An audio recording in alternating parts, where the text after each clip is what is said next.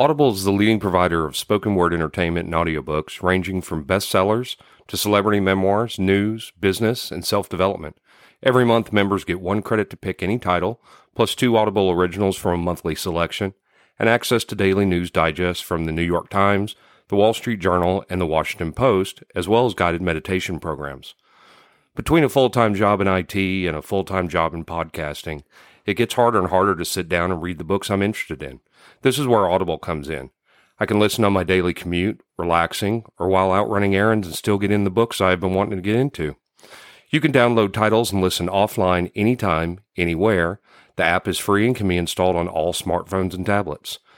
Now you can try Audible risk-free with a special 30-day free trial by visiting audibletrial.com/nerdery and murdery. That's audibletrial.com/nerdery and murdery. Don't let your busy life get in the way of that great book you've been wanting to read. Go get your free trial of Audible today. This podcast is sponsored by BetterHelp. This is Jeffrey, and we've talked about many times before that I experience problems and struggles with my mental health, and really without a healthy mind, being truly happy and at peace is hard. The good news is therapy does work. It's helped for me, but what is therapy exactly? It's whatever you want it to be. Maybe you're not feeling motivated right now and would like some tools to help. Or maybe you're feeling insecure in relationships at work, or you're not dealing well with stress. Whatever you need, it's really time to stop being ashamed of normal human struggles, and it's time to start feeling better because you deserve to be happy. And now you don't have to worry about finding an in-person therapist near you to help. BetterHelp is a customized online therapy that offers video, phone, and even live chat sessions with your therapist, so you don't have to see anyone on camera if you don't want to. It's much more affordable than in-person therapy, and you can start communicating with your therapist in under 48 hours. So join the millions of people who are seeing what online therapy is really about. It's always a good time to invest in yourself because you are your greatest asset. And there's a special offer to Nerdery and Murdery listeners. You can get 10% off your first month of professional therapy at betterhelp.com/nerdery and murdery. That's betterhelp.com/nerdery and murdery. Thanks again to BetterHelp for sponsoring this podcast. You're listening to the sweet, sensual, serendipitous, and soulful sounds of Nerdery and Murdery. God, I hate you so much.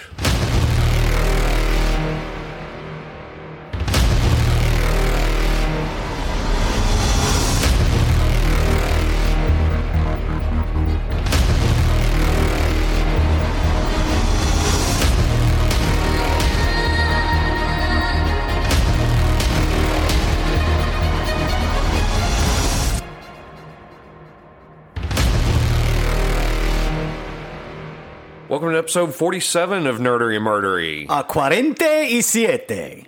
I'm Zig with your Nerdery. I'm Jeffrey with your Murdery, and this is a lot of fun. We're back in studio, we would call it. Whoop, whoop. I think this is the first time in 2022 that we've been in person. Everything's been over Zoom for the last 3 recording sessions. Yeah, at least that. So this is great to be back. So I do have some gifts. What? None of them are from me. Right behind you, there's a box, but go to the box last because behind it is something from Keith for the show and from my mother for the show.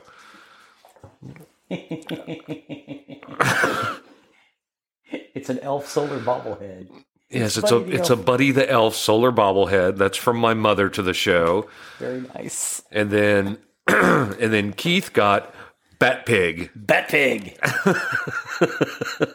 So I figured that's going to be a mascot for the show is to have Bat Pig. Bat Pig. So then if you want to go into the box, that's actually our gift from Two Geeks and a Microphone. What? We each got one. I know what they are.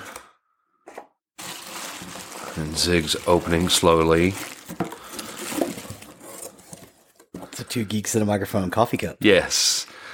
We did send them similar for ours, so they have merchandise from us as well. Two Geeks and a Microphone coffee cup. So I thought that was very nice of them to send us gifts from being on their show. And they've got little stickers in there as well. So I thought that was very, very nice of them to send that to us. And like I said, I sent them some Nerdery and Murdery coffee mugs from us as well. So I'm loving Buddy the Elf. Oh, I figured you would. My mother gave me that and was just cackling as she gave that because she knows how much I hate the elf. So I figured that was for the show. So welcome back in studio. Well, thank you, sir. Good to see your bald head. Huh? Nice to be seen. Good to be in person. Got Will back with us, so that's outstanding. Outstanding. So, with nothing else, I say we step on over to the nerdery side of the house. Yay! This is another music episode. We're going to talk about 3 albums by The Cure. And it's funny that you're doing The Cure. I know you and I have had this conversation in the past, but excuse me, for our listeners. So, in the 80s, I hated The Cure. Absolutely hated them.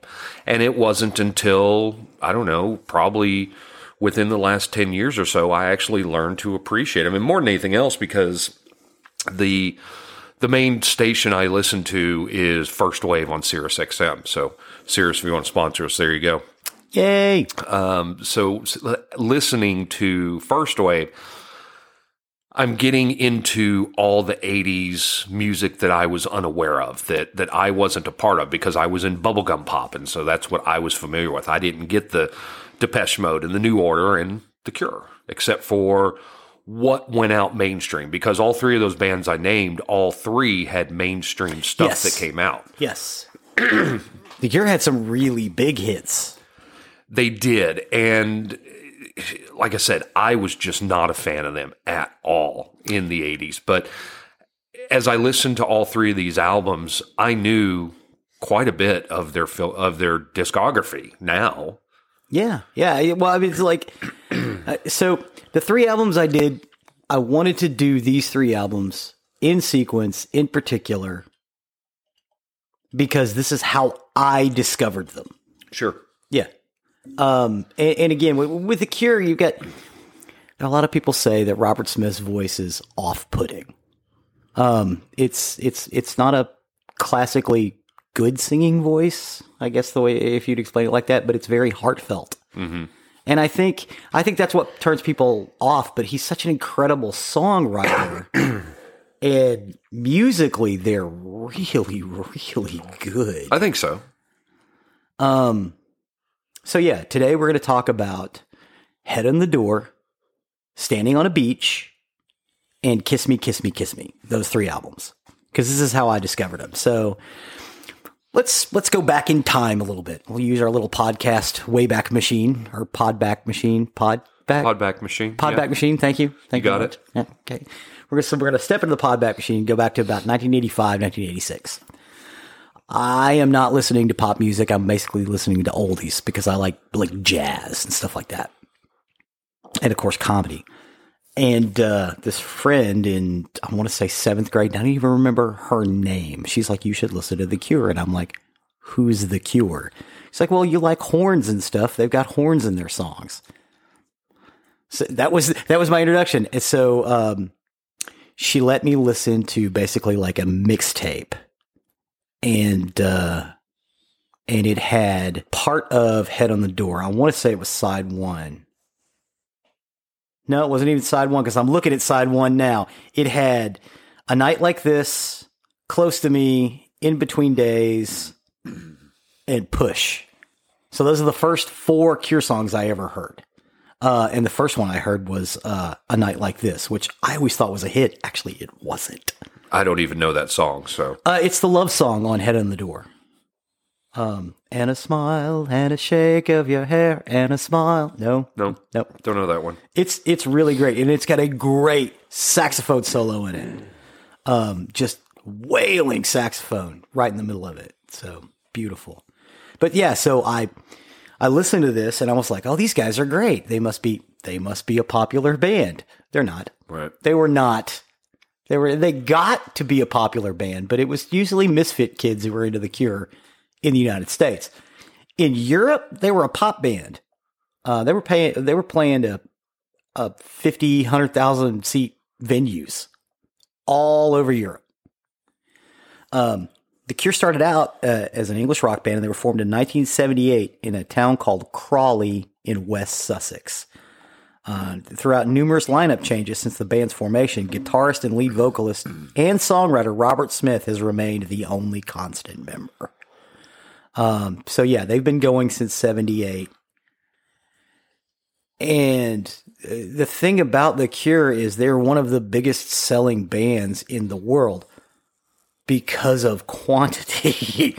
The Cure released something every year between 1978 and 2000. Wow. Yes. There was either a compilation or a live album or a studio album every year. Wow. Yeah. So, if each one of those sells 100,000 copies, there you go. That's why they're one of the biggest selling bands of all time. It's by quantity. And it's just, they produced a lot of stuff. Head in the Door is the 6th studio album by the English rock band The Cure. It was released on the 26th of August, 1985. So yeah, that tracks. This album wasn't out very long when I heard it, because this would have been late 85, early 86. Did you have the Robert Smith hair when you first saw it? Or did you actually develop that hair because of him? I developed that hair because of him. All right. Yes, I had the Robert Smith haircut in 1989. We've got to put a picture of that on the site. I can't find one. My mom got rid of all of them. Oh, that sucks. And I've put it out on Facebook several times. Do you have a picture? Because I don't have any. And I don't know anybody who does. And I've got all of my folks' pictures, and they're not in any of those boxes. Man. Yeah, I wish I had it too, so I could go, hey, because people are like, no, you didn't. I'm like, yes, I did. And I don't have any. Yeah, we really need that for the website. That sucks. Yeah. So it was released on August 26th, 1985 on Fiction Records. So this technically is an independent album, because Fiction is an independent label. However, they're hooked up with, majors. So it's half independent, half major label. It was preceded by the single In Between Days, which reached number 15 on the UK singles charts. Head in the Door was described by Melody Maker as a collection of pop songs with its variety of styles. It allowed the group to reach a wider audience of both Europe and North America, and in the United Kingdom, it became their most successful album to date. The album's charted at number 7 by September. So after a month it was out, it got up to number 7. And I want to say it stayed on the UK album charts for 6 months. The album is the first to feature the drummer Boris Williams and bassist Simon Gallup, who had previously worked on 3 major Cure albums in the early 80s. And he came back before the recording of this album. Simon Gallup stayed with The Cure until this year. Matter of fact, it was Simon Gallup and Robert Smith who were up front when they got inducted into the Rock and Roll Hall of Fame. And I think that was probably 10 years overdue. I think a lot of people would agree with you on that. Yeah, their body of work, if nothing else, their body of work far exceeded and outshined, who else was in that year? Deep Purple. I mean, nothing against Deep Purple, but I don't know. There's some stuff of Deep Purple that I like. Oh, I love Hush. Hush is a great song. Yeah. So the album marks the return of Simon Gallup to the group. He performed and composed with Robert Smith and Lawrence Tolhurst on the Dark Trilogy, which was the album 17 Seconds, Faith, and Pornography. Pornography is the album that everybody denotes as the big goth Cure album. That, and they did another sort of gothy album after this period that we're talking about called Disintegration, which was huge. Disintegration was on everybody's top 10 album list all over the world. Sure. Disintegration was featured in Ant-Man. Yes. And when people think about The Cure, generally they're thinking about the Disintegration period. But this is a little before that. They decided they wanted to do pop songs because they'd done that Dark trilogy. It's like, hey, let's do something else. Let's do some poppy music. Guitarist Paul Thompson, who had played guitar during the very early days of the band, he also played keyboard and saxophone during the album The Top, its tour, and he became an official member. And then drummer Boris Wilson, who had previously worked with the Thompson Twins, which if you listen to Head on the Door, the drum sounds a little like the Thompson Twins. You get that. He joined the ensemble after playing with the band for the U.S. leg of the 1984 The Top tour. Now, during promotion for the recording, Smith stated that the Head on the Door was inspired by the album Kaleidoscope by Susie and the Banshees and Dare by the Human League. He wanted the album to be eclectic with different styles of moods. It reminds me of the Kaleidoscope album. He said, the idea of having lots of different sounding things, different colors. Kyoto Song contains an Asian hook because they actually do use a Kyoto. And The Blood is played in a flamenco style. Now, The Blood is one of my favorite songs of all time. You think, okay, I'm paralyzed by the blood of Christ. Is he talking about religion? No. The blood of Christ was a cheap Spanish wine. He's talking about the hangover he had after drinking it all night. And if you listen to the song, it's like, oh yeah, that makes sense. It crowds my eyes. I'll never do it. Never do it again. The piano tune in 6 different ways was previously used by Smith during his tenure with Susie and the Banshees for the single Swimming Horses. And the last song of the album, Sinking, was reminiscent of the band's Faith era, while Close to Me, released as the album's second and final single, was described as kind of a upbeat, kind of disco-y song. The opening track, the first single, In Between Days, was compared to New Orleans material. And A Night Like This contains a saxophone solo by Ron Howe from Fool's Dance. The title of the album comes from a line in the chorus of Close to Me. Now, Robert Smith always claims that he used to have a recurring nightmare as a child. He would wake up and look at the door of his room, and there was a ghostly head that was just staring at him. Wow. Yeah, so it's Head on the Door. That's why it's called that. And it freaked him out as a little kid. And after a while, he quit having it. But yeah, it stuck with him. So he named an album.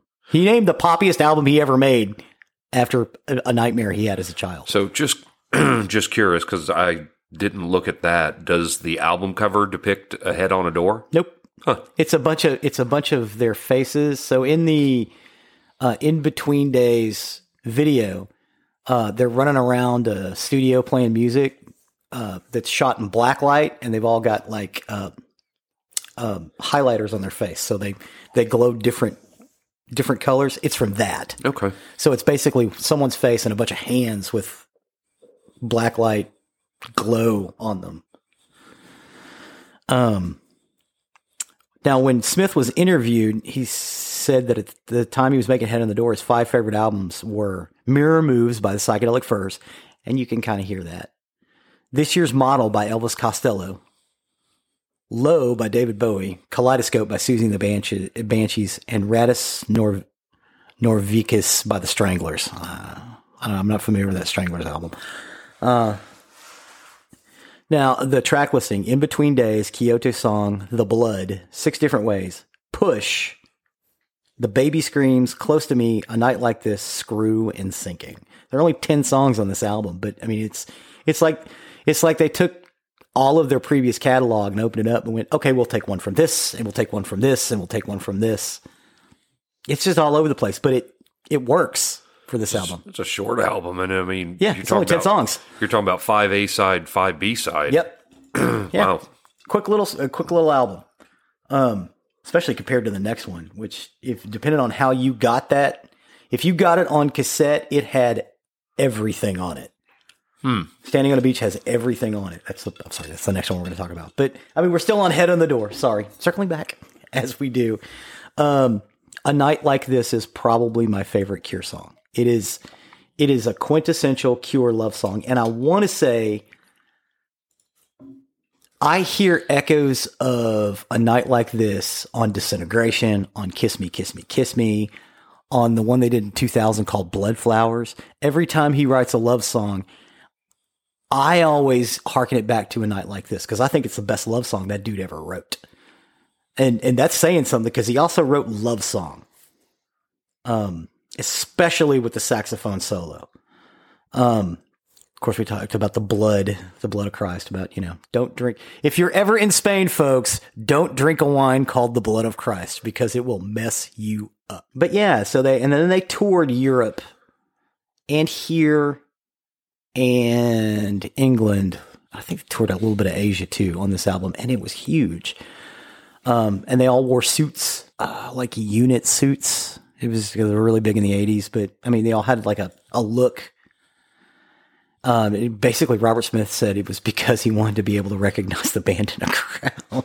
Because, when you go to their concerts, everybody has that haircut. The next album on the list is Standing on a Beach. This is not a studio album. This is a compilation album. Normally, I wouldn't include in a compilation album, but this is how I heard them. So, I'd had those 4 songs from Head on the Door. I hadn't bought the album yet. And then everybody's like, oh, that's not the one you want to hear. You want to hear Standing on a Beach. I'm like, well, what is Standing on a Beach? When was it released? And they're like, oh, well, it's a compilation album. And I'm thinking, what are they going to break up? Usually people don't do compilation albums until their career's over. No, this is smack dab in the middle of it. Standing on a Beach, and it was titled Staring at the Sea if you had it on CD in the United States. It's a single compilation album released by the English rock band The Cure in May of 1986, marking a decade since the band's founding in 1976. The album's titles are both taken from the opening lyrics of The Cure's debut single, Killing an Arab. Now, a lot of people think that Killing an Arab is anti-Middle Eastern. It's not. It's from a Camus novel. Not a novel, a poem. I'm sorry. The album was released in 6 formats. So you had the vinyl record, the compact disc, the audio cassette. There was a laser disc with the videos in US and Japan, CD video in China, and VHD video in Japan only. Now the laser disc also had it was also a VHS tape too, as well. You get that laser disc as a VHS tape called Staring at the Sea. And it was basically the videos of all the singles. Now, I would recommend anybody who going out to get this to get the cassette track listing because you get more music on it because it was 2 cassettes. The vinyl edition is a collection of all of the 13 Cure's commercially released singles up to that point in chronological order. 10/15 Saturday Night was dropped, though, possibly because it was only released in France. The CD edition features the same tracks as the vinyl edition, but also includes an extra track from 4 of the band's albums. The 4 songs, although not released as singles, all had music videos made for them, which is what the Laserdisc and the VHS had. The cassette edition features the same tracks as the vinyl edition, but also contains all of the band's B-sides that had not to that point received a long play release, excluding 10/15 on Saturday Night from the Killing an Arab single, which was released on the 3 Imaginary Boys album. Plastic Passion from the Boys Don't Cry single, which was released on the Boys Don't Cry album, and 5 B-sides from Let's Go to Bed, The Walk, and Love Cat. Singles were released on the Japanese Whispers compilation album, however. The B-side, Mr. Pink Eye, from the 12-inch version of the Love Cats, was omitted from the Japanese Whispers and was included on this release. These releases were accompanied by the VHS and Laserdisc release with all the music videos. I had a copy of the VHS one. I could probably get the Laserdisc now because I have a Laserdisc player now. I probably ought to get it just so I can watch them again. Now they did, I want to say that they shot a video for Boys Don't Cry because they didn't do one before because it was released in 1979. Not everybody was doing videos back then. No, videos came about in the 80s. Yeah. So they released a video for Boys Don't Cry, which is the video everybody sees about them where they're basically, it's 3 kids playing music and behind them are the shadows of the actual Cure playing. It's really cool. Very 1980s. but it's pretty awesome. Plus, the recording of Boys Don't Cry they cleaned it up. I don't think they didn't re-record it. They just took the old recording and, put it on better tape or something. The album was certified 2 times platinum in the U.S. Wow. Yeah, it sold a bunch. This was the big one for them. Yeah. Like Head on the Door was kind of big, but it's still kind of indie. But this one was huge. This is the one that everybody bought. Missing in the special Lament Flexi Pop single from 1982. This was not a proper single. It was I Am a Cult Hero from 1975 or 1979, probably because it was released under a different band name called Cult Hero. And it was a song about Simon Gallup because everybody thought he was a cult hero. Now the track listing, and this is for the cassette edition, was Killing an Arab, 10:15 Saturday Night, Boys Don't Cry, Jumping Someone Else's Train, A Forest, which is what a lot of people say is the most quintessential Cure song there is, A Forest. Play for Today, Primary, Other Voices, Charlotte Sometimes, The Hanging Garden, Let's Go to Bed, The Walk, The Love Cats, The Caterpillar, In Between Days, Close to Me, and A Night Like This. So out of that, just by title alone, I know 3 of the songs. Killing an Arab, Boys Don't Cry. No, Boys Don't Cry. The Love Cats. The Love Cats, and one after that. The Caterpillar. No. Close to Me. Close to Me. Yeah. Close In Between Days. Those are the 3 I know off that album. And A Night Like This is that love song that I. And I might about. know others of them too. I just by title alone, those are the 3 I know. You might know Killing an Arab just because I played it all the time in my car back in the day. Now, the cassette edition had a bunch of singles or a bunch of B-sides. And again, we'll explain what a B-side is. So you got a single. On side 1 is the single. On side 2, the B-side, they had to put something on there so they would put extra songs. Right. Well, I mean, you're talking about vinyl at that point. When you had a single vinyl record and your A side was generally the one that was out on the radio, the one that people knew, whereas the B side generally was not. No, you could either put an album track on there, but what a lot of these guys did would do a different song. It's like, oh, hey, we didn't put this on the album, but if you buy the single, you can get this song. So it encouraged people to buy the single and the album. Right.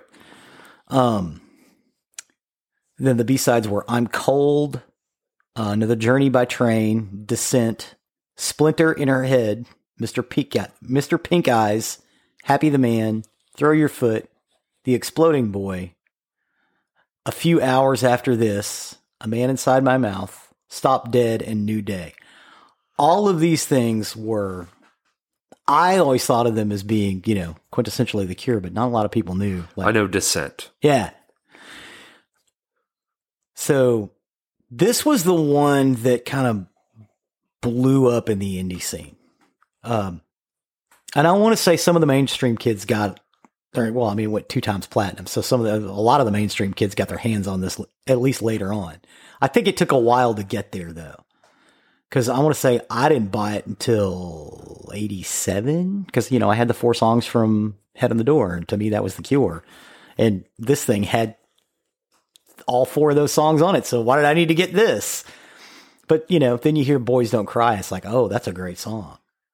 And I think maybe that's why they released this, because it's like, okay, yes, the people in England know this song, but the people in America really didn't pick this up. And Boys Don't Cry that's a great song. Yeah, it's a very good song. And so, this album helped bring The Cure to the American mainstream, becoming the band's first album to reach the top 40. It was also a great international success, as was Head on the Door, reaching top 10 in numerous countries. Now, on their next album, Kiss Me, Kiss Me, Kiss Me, was released on the 25th of May, 1987. But you see, they released them in the summer of 85, 86, and 87. They keep doing this. Like in 88, I want to say they released another compilation album. And in 89, they released Disintegration. And in 1990, they released... in 88, they released a bunch of live albums. And in 1990, they released Mixed Up. But yeah, in 87, they released Kiss Me, Kiss Me, Kiss Me. It was released on the Fiction label in UK and by Elektra in US and Canada. That was who their partner was. It was a double album. It was released as a single CD and a single cassette. One track, Hey You, was omitted from the original CD release because of, at the time, 74 minutes and 33 second Redbook CD time restriction. You couldn't have a CD that went longer than 74 minutes and 33 seconds. But it was included on all the cassette releases. A limited vinyl edition came out with an extra 6 tracks. 12 orange vinyl featuring the song Sugar Girl, Snow and Summer, Icing Sugar, A Japanese Dream, Breathe, and A Chain of Flowers. Now, Breathe and A Chain of Flowers were on the single for Just Like Heaven. If you bought the maxi cassette single for Just Like Heaven, you got those 2 songs as well. And I had it. And Just Like Heaven was really their big mainstream Oh my song. God, yeah. So Boys Don't Cry was big, but Just Like Heaven.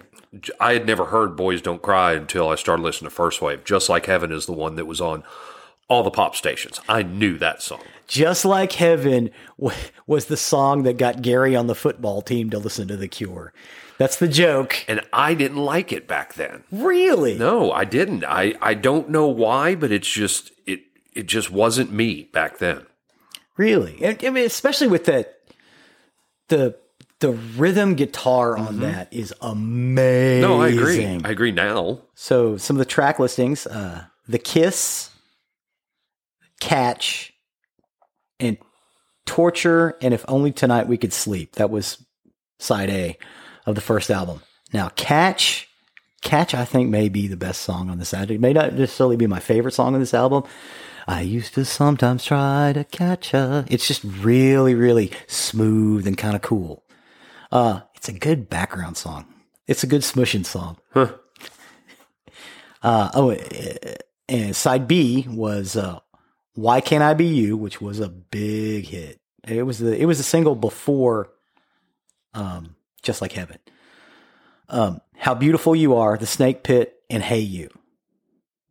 And on side C, or the second album, first side, was Just Like Heaven, All I Want, Hot, Hot, Hot, which also has a great horn part in it. One More Time, and Like Cockatoos. Side D, you had Icing Sugar, The Perfect Girl, 1,000 Hours, Shiver and Shake, and Fight. Now, I want to say I can remember buying this record. I picked it up around Christmas time because I got some Christmas money. I was like, hey, I want to go pick up a couple cassettes. So I went up to the Sound Warehouse and I picked up this cassette, and I went with somebody else and they picked up, I can't remember what it was they picked up, but for Christmas I had also gotten Def Leppard's Hysteria. This would have been the same time, right? Yeah, when I listened to it, that was my wheelhouse. Yeah, okay, so I listened to all of Hysteria, and I ended up trading that cassette to my friend who got something else, which I liked more immensely. And it's funny because there's a lot of people on that think that Hysteria is their greatest album. Uh-huh. There's some people that think it's their worst album. I mean, you don't have a middle ground with Hysteria. That's right. You either love Hysteria or you don't. And I wouldn't say I hated Hysteria, but after I listened to Kiss Me, Kiss Me, Kiss Me, I realized I don't really like this other stuff. It's just not what I like. It's not bad. It's okay. Hairbands and Me, that was my thing. It was because of Kiss Me, Kiss Me, Kiss Me where I realized, because I was just listening to everything, that it was like, I really don't like hair music. It's okay, but honestly, I would rather listen to this. So I ended up trading that Hysteria cassette with, God, I wish I could remember what I traded it for, but it was something I had for years and years and years. I want to say it was probably Depeche Mode's Music for the Masses.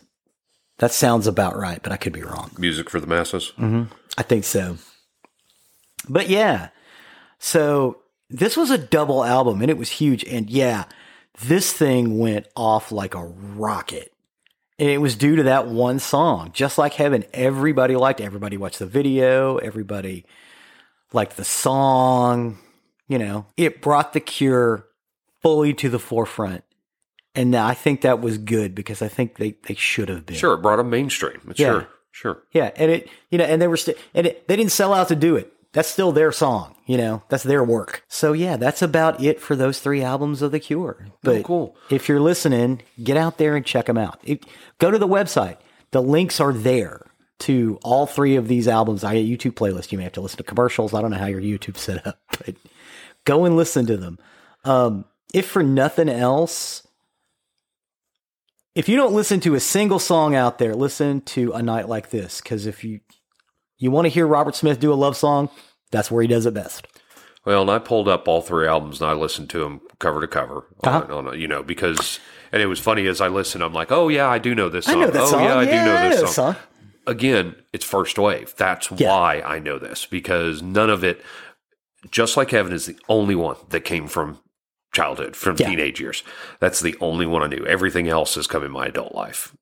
Well, and what did you think when you listened to the whole album? What did you think about Head I of think they're great. Now I have a great appreciation for The Cure.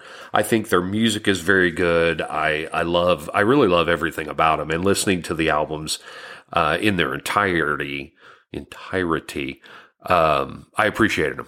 I appreciate them quite a bit. This was a good one to cover because I like their music. You like all of it? Yeah. Even some of the more weirder stuff. It's still musically. It's still musically good, even if it's not your favorite, that was well crafted, and you could recognize that. Yeah. I think everybody should go out and give The Cure a swing. So yeah. Oh, definitely. So. Awesome. Then with that, we'll step over to the murdery side of the house. Murder. For my story today, I got my information off All That's Interesting, the New York Post, Fox News, A&E True Crime Blog, The Big Book of Serial Killers. Thanks, Mom, for that for Christmas. Yay! Wikipedia. And again, I would like to give thanks out to Deb for providing the fun trivia facts at the end of my stories as I try to end with some interesting or positive versus the dark that I get to dive into.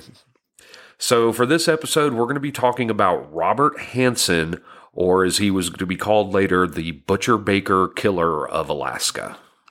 The Butcher Baker Killer of Alaska? Yes, sir. Okay. So, Anchorage, Alaska was a last frontier town, or a frontier town in the last frontier state, and it was being settled in the mid-1970s by people who'd left it all behind. They didn't have roots, they didn't have community ties, and it was people that were starting fresh. Those whom, if they disappeared from their new Alaska home, would hardly be missed. So when Anchorage's sex workers began disappearing in the late 1970s, it went mostly unnoticed. The first body found was that of an unidentified woman, later named Ekluna Annie because of the location of her shallow grave. She had been buried on Ekluna Lake Road, and her body was discovered by construction workers on July 21st, 1980. Decomposition and animal damage was so severe that identification proved impossible. They did do a facial reconstruction, though, and publicized it widely, but nothing. They got nothing from this. Also in July of 1980, the body of a topless dancer, Joanne Messina, was found in a gravel pit. She was also badly decomposed, so there was very little evidence that could be found or useful. But on September 1983, state troopers were put on alert because that's when the body of 17-year-old exotic dancer Paula Golding was found on the banks of the Nick River by a road construction crew. She'd been missing for about 5 months, and her remains were found near those of the 23-year-old dancer Sherry Morrow. There were 223 shell casings near the body of both women. Ballistic reports showed they'd been fired from the same high-powered hunting rifle. So again, this is the terrifying story of Robert Hansen, the Butcher Baker serial killer. In the 1970s, Robert Hansen, who was known as the Butcher Baker, he'd turned this premise into a horrifying decade-long reality. Though Hansen maintained a wholesome reputation in town, he let his hidden dark side run wild in the woods of Alaska. There was nothing on the surface that were raising red flags about Robert Hansen. He was a successful small business owner, having opened a bakery in the city's downtown, and the police even went there for coffee and donuts all the time. Oh. Throughout the 70s and 80s, Hansen targeted sex workers and exotic dancers, abducting these women to turn them loose in the woods so he could hunt them like animals. Wow. Oh, he was a baker. That's why they call him the butcher baker. Okay. I'm with you now. Born Robert Christian Hansen on February 15th, 1939 in Estherville, Iowa. His father was a Danish immigrant who owned a bakery. His father was also a strict disciplinarian and very domineering. Again, you know, they said his childhood was not an easy one. He worked long hours in the family bakery from a young age. And though he was naturally left-handed, he was forced to use his right hand instead, which was a switch that resulted in a lifelong stutter, humiliation. Mm-hmm. As a teenager, he was painfully shy, thin, and had bad acne that left him permanently scarred, and he was mocked for his stutter. The boys at school often made fun of him, bullied him, and the girls he liked all rejected him. He was often described as a loner. So, as a social outcast, he took refuge in the time he spent alone, and over time, he became an avid game hunter, channeling his rage and fantasies into vengeance into the sport of stalking animals. Here we go. Mm-hmm.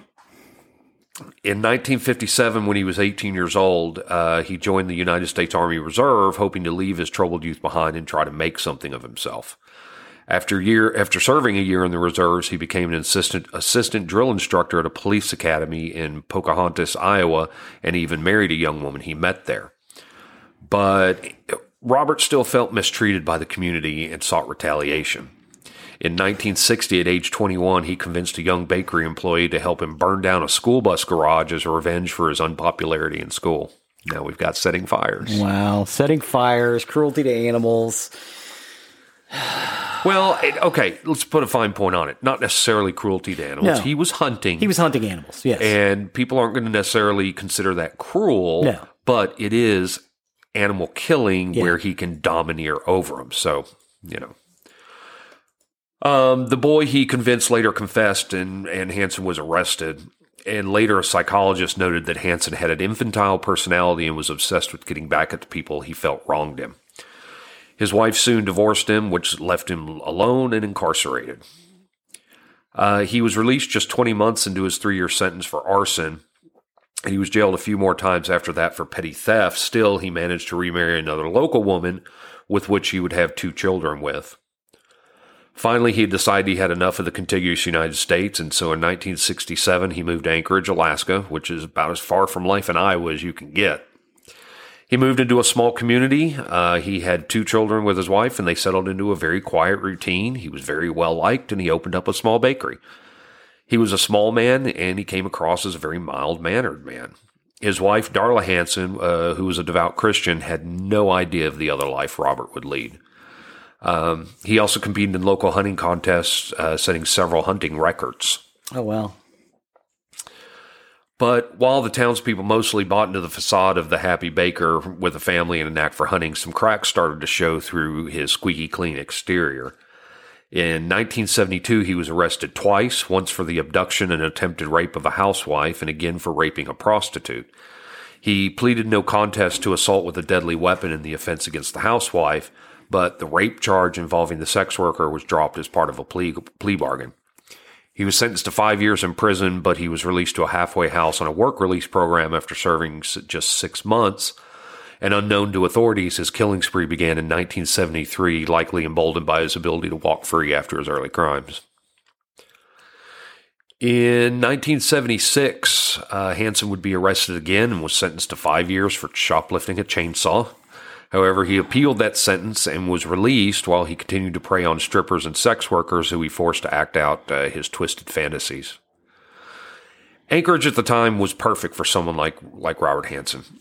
At the time, the construction of the 800-mile Trans-Alaska oil pipeline in the 70s brought sex workers, pimps, con artists, and drug dealers, all looking for quick riches during the construction boom, and sudden disappearances among them were very commonplace.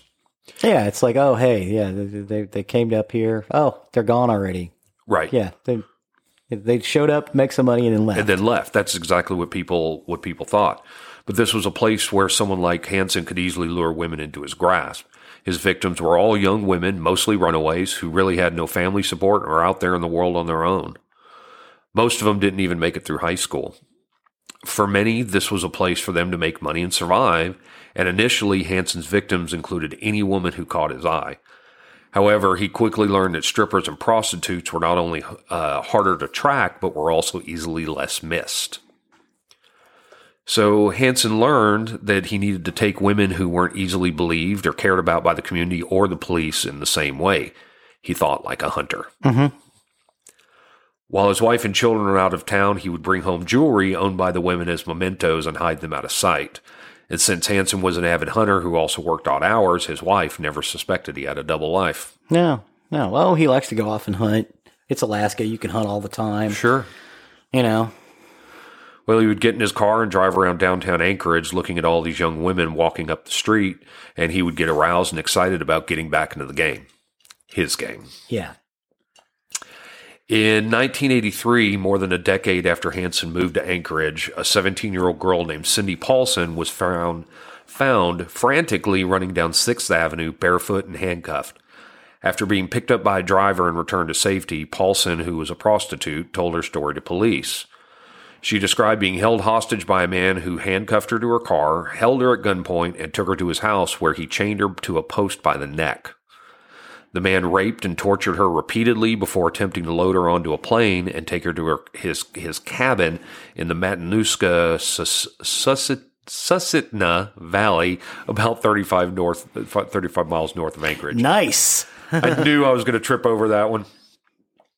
As the man prepared the plane for takeoff, Paulson managed to escape, leaving her shoes behind as evidence.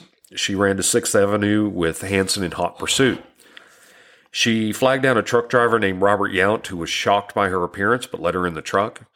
Tried to take her to police, but she insisted she needed to go to the Mush Inn, which was a local hotel where her boyfriend was. He did drop her off as requested, but then he immediately went to call the police himself. Smart man. Yes, thank you. Officers arrived at the hotel but discovered she had taken a taxi to the Big Timber Hotel, where she was found still wearing the handcuffs.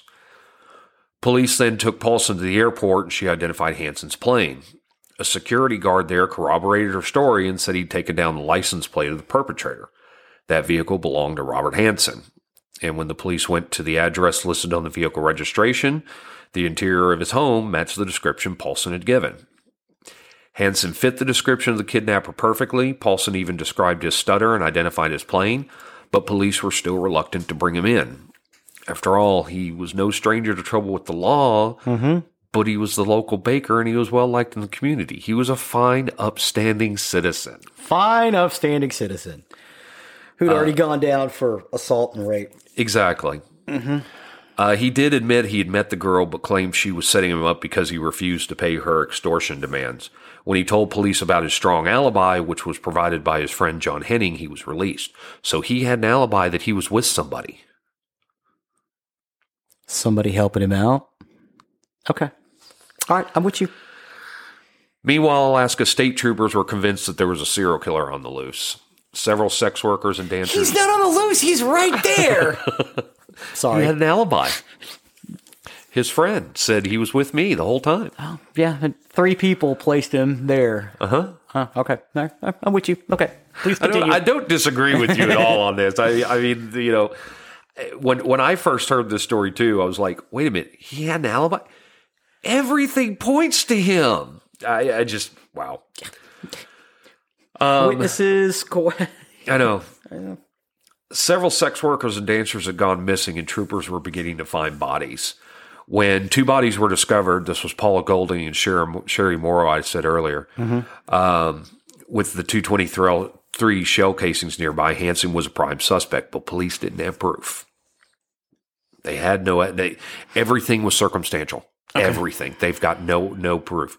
This did lead to the involvement of the FBI, including now retired FBI agent John Douglas, who helped pioneer the field of criminal profiling. This is the guy that they depicted in Mindhunter, the series on Netflix. Yeah, I love those Mindhunter John guys. Douglas's name pops up time and time again. And I think the other one was Wrestler, was that right? Wrestler. Yeah. Talked about him in another episode. Yeah, those guys are great. If you guys haven't sat down and watched Mindhunter on Netflix, you need to watch it. Right. It is so good. Well, Douglas put together a psychological profile of the killer based on details of the case and the injuries inflicted on the recovered bodies. Check this out. This was his profile. He theorized that the killer was an experienced hunter with low self-esteem and a history of being rejected by women, and that he likely had a stutter. How did he get that? Because he's a super genius. I know. I can understand everything up to the stutter point, and I'm just thinking to myself, my God, how did he get that? Well, okay, so a stutter is not physical; it's psychological. And he probably surmised that if it's this person, it's this person. If this happened to them, then more than likely then this happened to them. And if they're doing this, that means this happened to them. You know what? This person probably also has a stutter. It's just brilliant. Yeah, I know. He's a genius. It's brilliant. It's brilliant. So, though he had been cleared several times before, there was no doubt about it. Robert Hansen fit the profile almost exactly. What's more, he owned a bush plane and a cabin in the Matansuka Susitana Valley. Nice. God, did I do it again? It sounded right to me. So police had enough. At this point, they did get a warrant to search Robert Hansen's plane, car, and his homes. What they found shocked him. The horror that Robert Hansen's victim had endured was almost too macabre to even believe. In Anchorage, Hansen was a respected business owner, known for his skills as a bow hunter. The den of his home was decorated with hunting trophies and animals mounted on the walls, and even a few bow hunting records. What no one knew was for more than a decade, he had also been collecting trophies from another kind of kill. He was targeting mainly sex workers and exotic dancers from around Anchorage. He would kidnap the women and either drive or fly them in his private bush plane out to his cabin in the remote Alaskan bush. If the women didn't put up a fight, he would rape them and then bring them back to town, threatening them in secrecy. The ones who didn't cooperate suffered a truly nightmarish fate. Okay, so there are more women out there who can finger this dude. No. Kind of. Well, maybe. Okay. Maybe. Some that if they're willing to come forward, but some may have been too scared and they may be gone by now. Yeah. So what he did out in the wilderness along his favorite location of the Nick River, Robert Hansen would set the women free naked. For a moment, they'd hope that there was a chance for escape. Then as they ran for their lives, he would track them down, taking his time, hunting them down like wild animals. He was armed with a hunting knife, a .223 caliber Ruger Mini 14 rifle. He'd torture the women with this chase for hours or sometimes days at a time until he located his prey and shot them like game. The story of Hansen's prolific 12-year killing spree later became a subject of the 2013 movie Frozen Ground, starring John Cusack as Robert Hansen and Nick Cage as the Alaskan state trooper investigating the murders. I love it when Cusack plays a bad guy. Yeah. Oh, I do too. So they got to searching his home, and the police found an aviation map of the area hidden in the headboard of his bed. It was marked with tiny X's denoting the kill and burial site of his victims. Some of the X's matched up with where police had found bodies, and overall there were 24 X's on the map. Wow. What's more, in his psychological profile of the killer, John Douglas had predicted that the murderer would keep souvenirs from his prey, and sure enough, in the basement of Hansen's home, they found a stash of jewelry. In the stash was a necklace that belonged to one of the crime victims, so the police finally had their man. Initially, Hansen tried to deny responsibility for the murders, but eventually he caved and said that it was the fault of the women. He was justified in killing them. Police began to present each piece of evidence against Hansen. Finally, he admitted he'd been killing women since 1971. Ballistics then matched bullets found at the crime scene to Hansen's rifle, and he agreed to a plea bargain. As part of a plea bargain, the butcher baker was only ever charged with 4 of the 17 murders he confessed to, and some believe he actually killed more than 20 women. He was convicted in 1984 after confessing to killing mostly dancers and prostitutes during a 12-year span, and he was convicted of just 4 of the murders in the deal that spared him having to go to trial 17 times. He was formally charged with the murders of Sherry Morrow, Joanna Messina, Ekaluna Annie, and Paula Golding. Ekaluna Annie did eventually was found again, as we talked about earlier, on July 21st, 1980. She'd been stabbed in the back. Joanna Messina went missing on May 19th, 1990, and she was found in May 1989 and was found in late July. I've got this date wrong. May 19th, 1980, and was found in late July 1980. Wow, why could I not get through that date? Sherry Morrow went missing on November 17th, 1981. She was found in a shallow grave on the bank of the Nick River. She had been shot in the back, but there were no bullet holes in her clothing, suggesting she had been shot while nude and then redressed before being buried. Paula Golding went missing on April 25th, 1983, and was found on September 2nd, 1983. And she was found in a shallow grave on the bank of the Nick River, just like Sherry Morrow, and had died in similar circumstances, having been shot in the back and no bullet holes in her clothing either. And he was also charged with the kidnapping and rape of Cindy Paulson. Hansen also confessed at that time to raping another 30 women, and all told, Hansen murdered at least 17 women ranging from the age of 16 to 41. In exchange for the reduced conviction, Robert Hansen agreed to assist police in locating the remaining bodies plotted on his kill map. Hansen led police to 17 grave sites, 12 of which were unknown to investigators at the time. There remained marks on his map that he refused to give up, including 3 in Resurrection Bay near Seward. Authorities suspect 2 of these marks belong to the graves of Mary Thill and Megan Emmerich, whom Hansen has denied killing. And the remains of 12 of probable 21 victims were exhumed by the police and returned to their families. One of the victims was not even identified until October 2021, when DNA technology was finally able to identify her. Robin Pelkey was a 19-year-old homeless teenager who lived in Anchorage and disappeared in 1984. She had been known for decades as Horseshoe Harriet and had a grave marker labeled Jane Doe No. 3.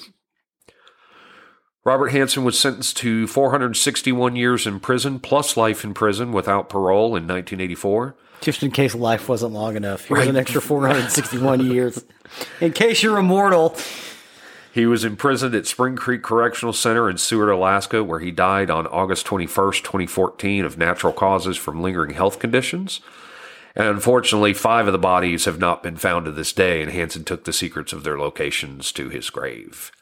What about the map? They can't check things out on his, because he had 24. They've checked everything out that was on his map, but there's still, 5 apparently weren't on the map. weren't where the X's were. So he took those secrets to his grave, unfortunately.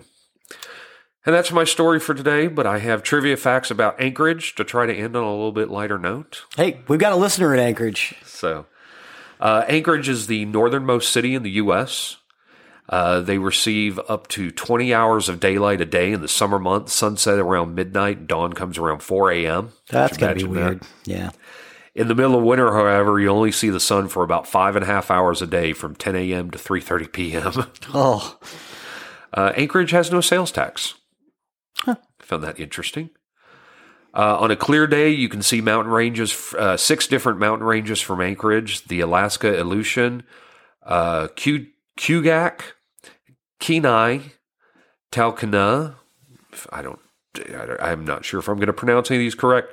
Tordrillo in English, or Tordrillo in Spanish. Also on a clear day, you can see Mount Denali, which is 130 miles north of Anchorage, and with its 20,310-foot peak, it's the tallest mountain in North America, formerly known as Mount McKinley, but it has changed back to Mount Denali in 1980. By area, Anchorage is one of the largest cities in the U.S., encompassing 1,706 square miles of land. That's bigger in size than the entire state of Rhode Island. Anchorage's location on the globe puts it within 9.5 hours of flying time to almost 90% of the industrialized world. Oh, yeah, I guess it would. Yeah. The coldest temperature ever recorded was negative 38 degrees Fahrenheit in February 1947. Oh. Normal winter temperatures range from plus 5 to plus 30 degrees Fahrenheit. The hottest temperature ever recorded was 90 degrees Fahrenheit in the summer of 2019. Normal summer daytime temperatures range from 55 to 78 degrees. I'd be cold all the time, even in the summertime. Anchorage averages about 75.5 inches of snowfall every year. 75 inches? Yep, 75.5. During the winter of 2011-2012, Anchorage received a record of over 11 feet of snow for the season. Oh, my God. Anchorage is home to more than humans. Bears, moose, wolves, lynx, foxes, and other species of wildlife live within the urban areas of Anchorage. There are approximately 250 to 350 black bears and 55 to 65 grizzly bears that live within urban Anchorage and the surrounding areas. They have grizzly bears in the city. Uh-huh. It's estimated that around 1,500 moose live in the urban area of Anchorage. It is common for residents to be late to work because a moose is crossing the street, holding up traffic. Yeah, you don't want to mess with a moose. They're huge. Anchorage, like all of Alaska, has no native snake population. The only snakes found in the wild are escaped pets. Huh. And they probably don't survive long. Oh, I don't think so. On March 27th, 1964, the Good Friday earthquake hit Anchorage. It lasted nearly 5 minutes and measured 9.2 on the Richter scale. It's the strongest earthquake ever recorded in North America and unfortunately killed 115 people. According to the American Waterworks Association, Anchorage is one of the cities in America with the best tasting drinking water. I bet it is. Yeah, coming right off those glaciers. Anchorage has more espresso stands per capita than anywhere else in the U.S. Everybody's cold. They need something to warm them up. There are approximately 100 languages spoken in the Anchorage School District, the primary one being English. Anchorage has over 130 miles of cross-country ski trails. I bet they sell a lot of soup, too. And the first Saturday in March, the Iditarod Trail Sled Dog Race starts in downtown Anchorage. It ends in Nome, Alaska, which is 1,049 miles away from Anchorage. Wow. And that's my story for today. Well, thank you, sir. Glad we could have that for today. Glad to be back in studio. Yes. Again, so good to be seeing you, and I hope everybody enjoyed our show for today, getting to know some music and finding about the Butcher Baker of Alaska. Butcher Baker of Alaska. So that'll take us to the end of our recording week, and as a reminder, you can always find us on our website, Nerdery and Murdery. You can find our contact information there as well as our social media. You can also find the link to our merchandise, so if you wish to show off your Nerdery and Murdery fandom, you can definitely find it there. You can also find the link to our patrons, so if you wish to help donate to our show to help keep us going, you can find your link there. We do appreciate all of our patrons. Please and thank you. Please and thank you. And just a little side note on that, we are releasing exclusive episodes to our patrons. So these are episodes that will not go live to the rest of the world, are exclusive to anybody who is our patron, so they can get some extra episodes and just a little extra spiff for them. Thank you so much. So that's about it for us for this week. So with that, I have been Zig with your Nerdery. And I'm Jeffrey with your Murdery. Cue the music.